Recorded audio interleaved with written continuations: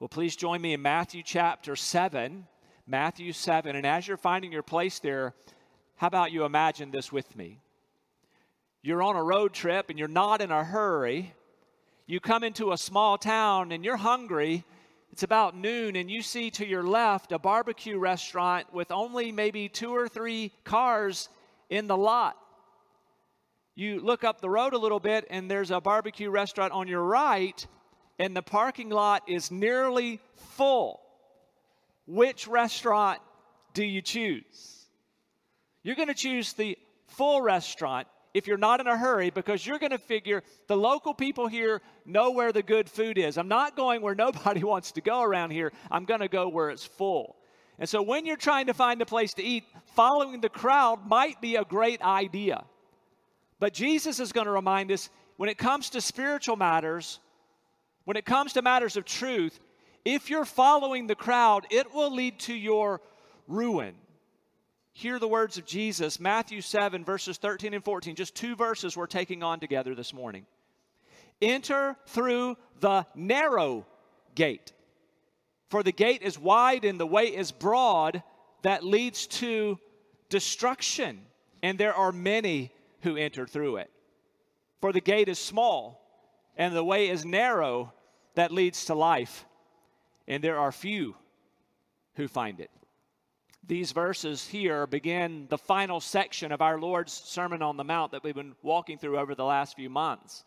And so he's already, though, been calling us to decision, but now we come to that part that's very clearly calling for a decision. Over the next several Sundays, we're going to take on these final sections and see this call for a decision. We know no sermon really is complete unless there's a conclusion, a time of decision, even a time of invitation, and that's the section we're entering into. But if we're thinking back to all that we've seen since chapter 5, we see all of this has been calling us for a decision.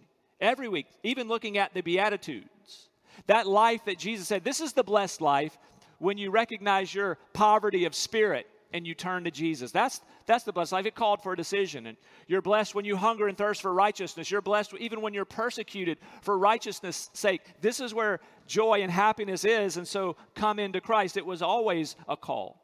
We're called in this sermon to forgive others. Remember, when we're insulted, to turn the other cheek. There's a decision to be made. We've been learning that the moral law is not just the external laws, but it has to be at our very hearts. We even have seen that when it comes to the spiritual things we do, when it comes to praying, when it comes to fasting, when it comes to helping others, there cannot be a hint of pride in it. Has to be love and humility. We even saw a call to decision back in Matthew 6:24 when Jesus said, no one can serve 2 masters. A very clear choice. And so Jesus, through this sermon, has been telling us, this is my way. These are my kingdom values all through this sermon. And now he's essentially asking this. This is my way. Will you now follow me in this way? He presents here a stark choice. He presents here a very clear fork in the road. And I want you to understand this morning, you're standing at that fork in the road. You've heard these messages. Even if this is your first time with us, you're going to see very clearly that you're standing at a fork in the road. Jesus describes it here as you stand before 2 gates. There's a wide gate and there's a narrow gate. And in love, Jesus tells you which one you should choose.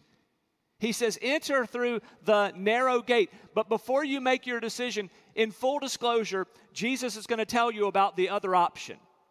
So he starts here with the wide gate, tells you which gate to choose, enter through the narrow gate, but then quickly tells you, but here's your other choice.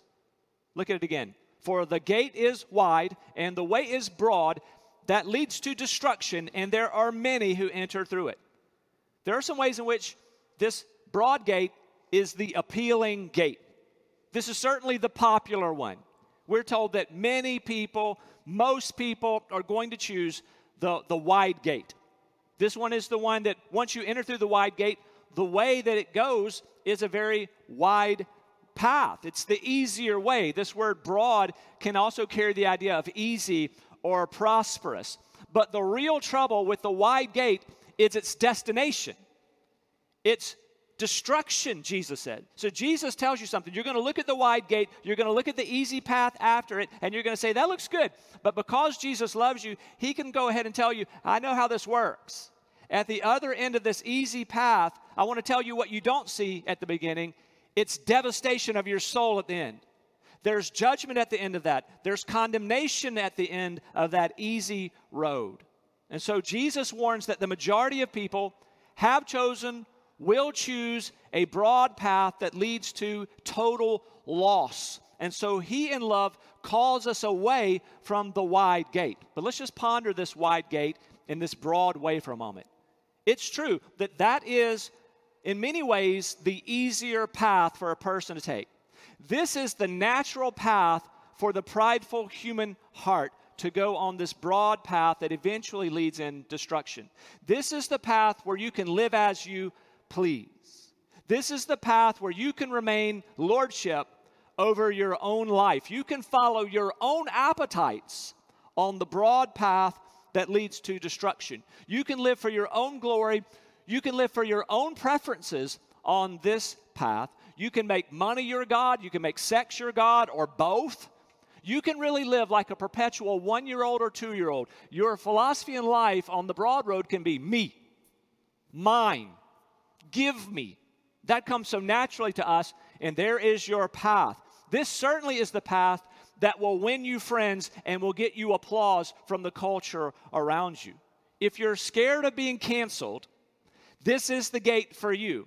The wide gate, the broad path, because on this one, you will find ease, you'll find pleasure, praise and applause from the culture. It's just simply easier.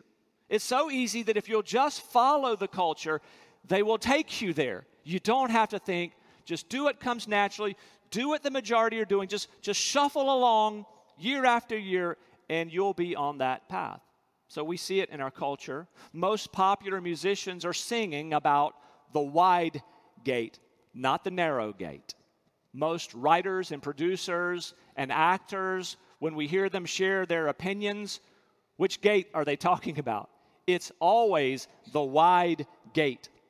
The cool social media influencers, they're promoting the broad, easy way. So if you want to feel good, to feel like I'm with the majority, I'm in sync with the broader culture, it is the wide gate for you. Let's test this here. So when you go to school tomorrow, whether online or in person, or you're at work, if you talk about your weekend, which is going to give you a high five from your friends?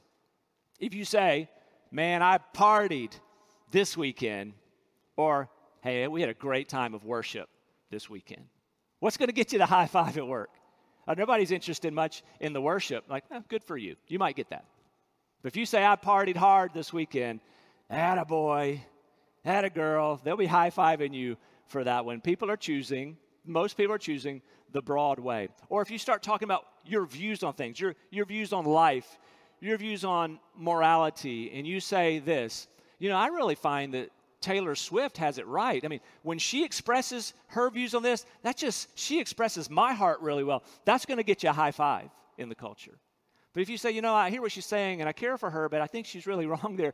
I've found that the words of Jesus are truth and the words of the Bible are truth. And I set my views on life and morality and hope and all that based on the Bible.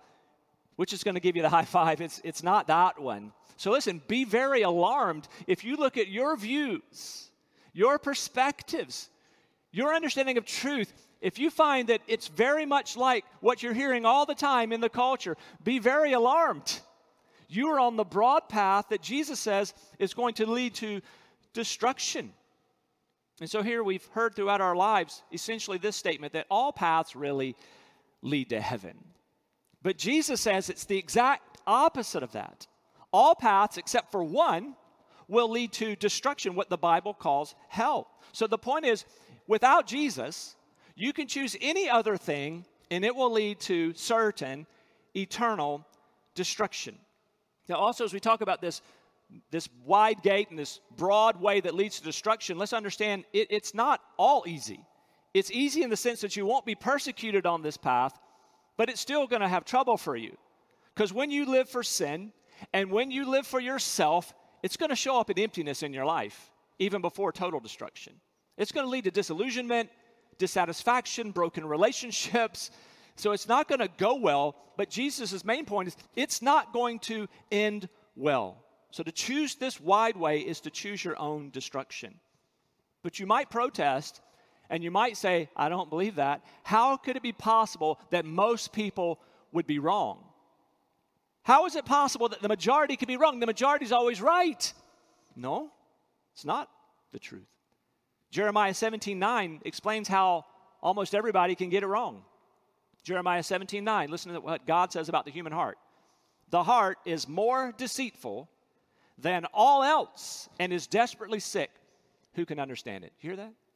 Here's how everybody around you can get it wrong because of this. The heart is more deceitful than anything else. Who can understand it? It's desperately sick. That's God's estimation of the human heart. So that's why when we hear the advice, just follow your heart. Like, no, don't follow your heart. It's the worst possible advice you could give somebody. Your heart can deceive you. Or how about this one? Proverbs 14:12. There is a way that seems right to a man, but its end is the way of death. So it seems right to me. This seems like the way to go. Everybody's going this way, but its end is the way of death. And because that's true, this is true, Romans 3:23, all have sinned and fall short of the glory of God. All of us corrupted by sin and can't be left to ourselves to follow our own heart or follow the crowd. So listen, don't choose the wide gate. That's what Jesus is saying. Reject it. And now Jesus tells you about the narrow gate. Out of love, he's already told you, this is the gate to choose. Choose the narrow one. But now let's look at it again. Let's read the wide gate into narrow gate. Enter through the narrow gate, for the gate is wide and the way is broad that leads to destruction, and there are many who enter through it. Now this, for the gate is small and the way is narrow that leads to life, and there are few who find it. So we're commanded to the narrow gate. Notice this. This is Jesus' choice for you. Can you hear that Jesus is pulling for you that you would choose the narrow gate? But here he's going to describe it. Describes it very simply. It's a small gate. The way opening up after it really remains small. It's a narrow way. Few people are going to choose this. And it is the way, though, that leads to life. Jesus here is speaking of abundant life, as he calls it in John 10. Eternal life. But the problem with this way is that it is narrow and that few will find it or choose it. Now, what is this gate that Jesus is talking about that is so small or narrow? He's talking about himself, that Jesus is that narrow gate. He is that narrow way to life. And Jesus always spoke this way. How about John 10, verse 9? Jesus said, I am the door. If anyone enters through me, he shall be saved. Here he says, enter through the narrow gate. John 10, he says, I am the door. If you want to be saved, you have to enter through me. Or how about John 14:6? We're talking about a narrow way. Jesus said, I am the way and the truth and the life. No one comes to the Father but through me. The apostles spoke this way. Acts 4:12, there is salvation in no one else, for there's no other name under heaven that's been given among men by which we must be saved. Just one name, just one gate, and it's small, just one name, the name of Jesus. Or 1 Timothy 2:5, there is one God and one mediator also between God and men, the man Christ Jesus. But someone might protest, that can't be right. That cannot be right. A loving God wouldn't make the way to life so narrow. But you're thinking backwards if you protest like that. A loving God has provided a way to rescue you at great cost to himself. He gave his son for you, the body and blood of his son on a cross to save you.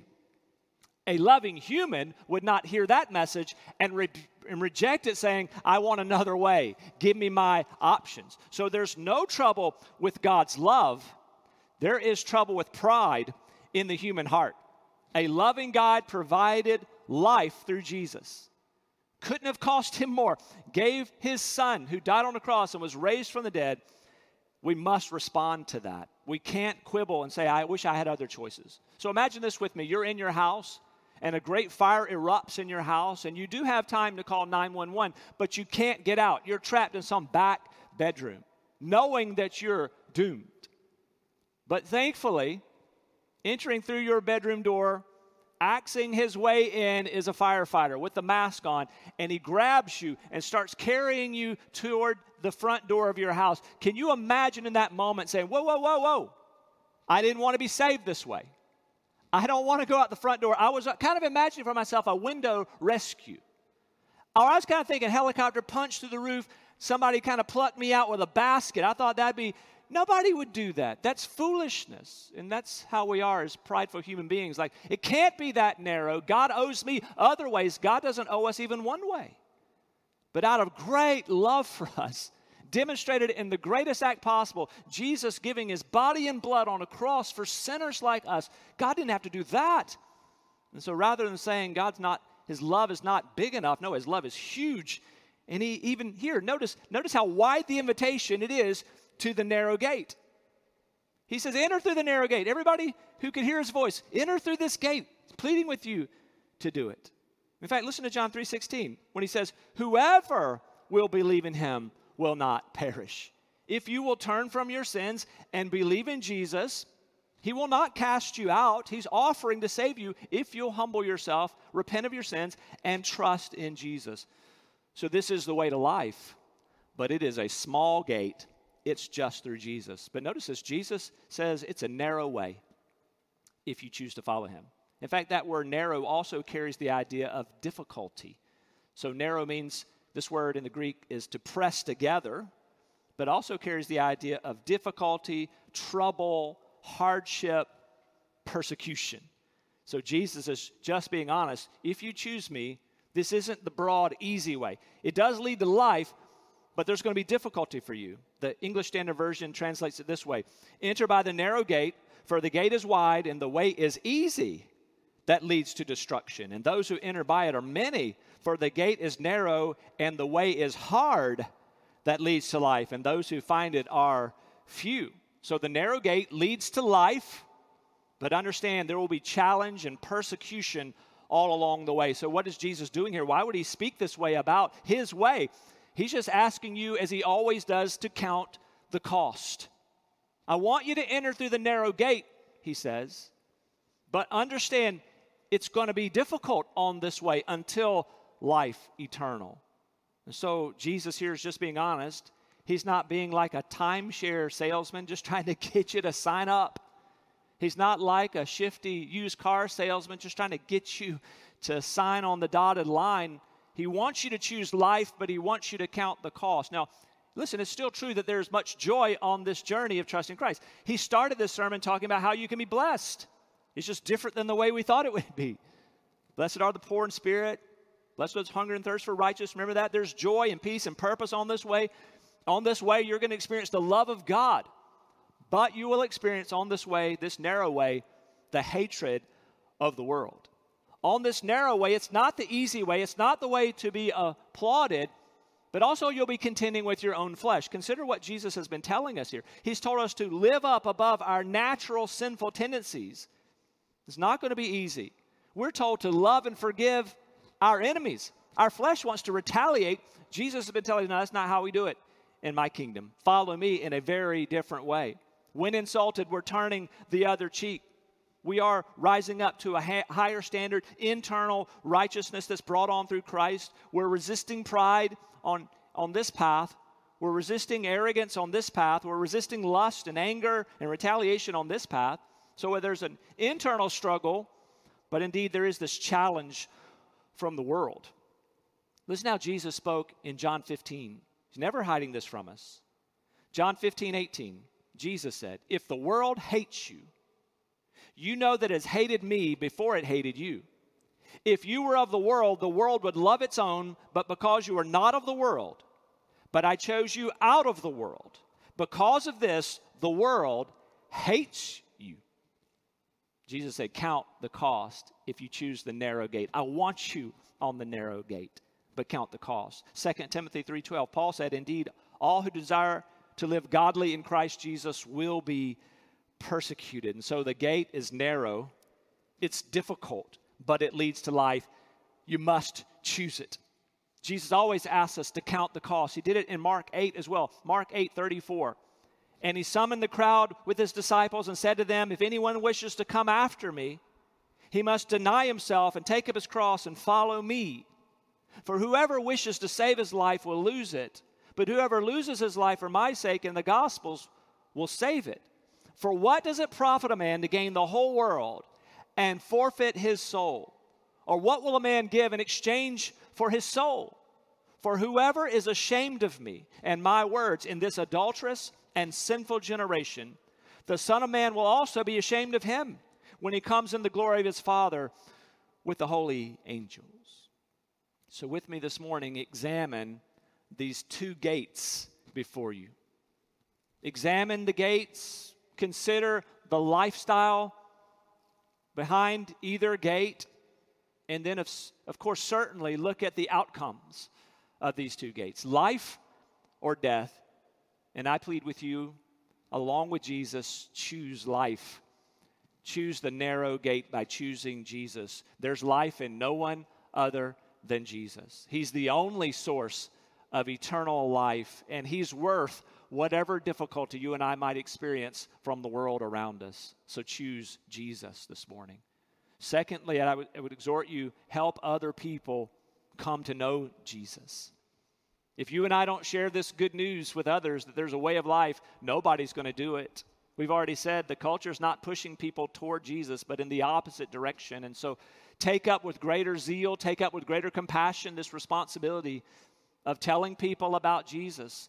Beckon them to come with you through the narrow gate, to walk this narrow way. Show them the joy and the peace. Though hated by the world, show them the joy of what it looks like to experience the love of God on a daily basis as you walk with him. And then the third way to look at this at the end is, let's get used to being the minority. It does feel better when you feel like everybody's going with me and everybody's celebrating what I'm doing, but that's not reality. And Jesus here tells us at the beginning, that's not how it's going to be. And so in our culture, understand it's okay to be the one or the few walking with Jesus. It's a narrow gate. It's a narrow way. Jesus said few will find it. Isn't this remarkable? That Jesus was willing to leave heaven, come to earth, die on a cross for what he estimated at the very beginning will be for few. The invitation's open wide, but it'll be few that will come to know him. And yet Jesus did not see that as failure. That was success. That was the plan right here. And so understand, if you feel like, what's happening? We're losing ground here. No, be confident in your Savior. The path you're on through following Jesus as your Lord and Savior, it leads to life. So this morning you think, I think I'm on the wrong path.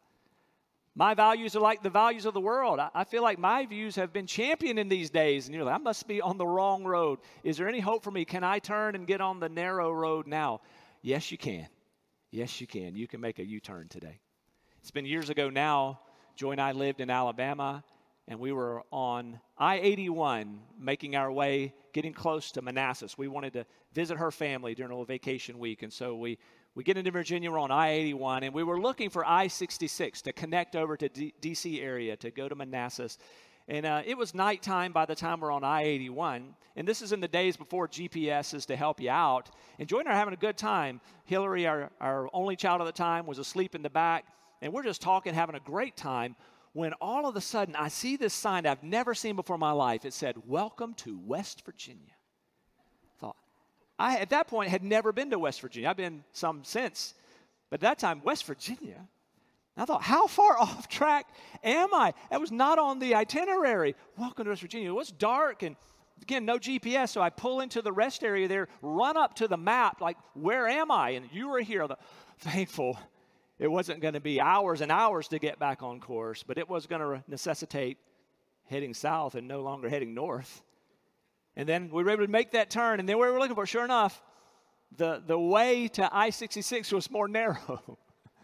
I've been driving on the Broadway, following everybody else, blissfully happy, not knowing I was on the wrong track, but I was. Thankful we took the right turn and ended up having a great time with Joy's family. Listen, you can do that this morning, realizing I've been running the wrong way. Everybody's been going this way. I thought I was right, but now I see through the words of Jesus I've been wrong. Oh, he'll welcome you to the narrow gate himself. He'll welcome you to his way. I urge you to make that move right now. Let's pray together.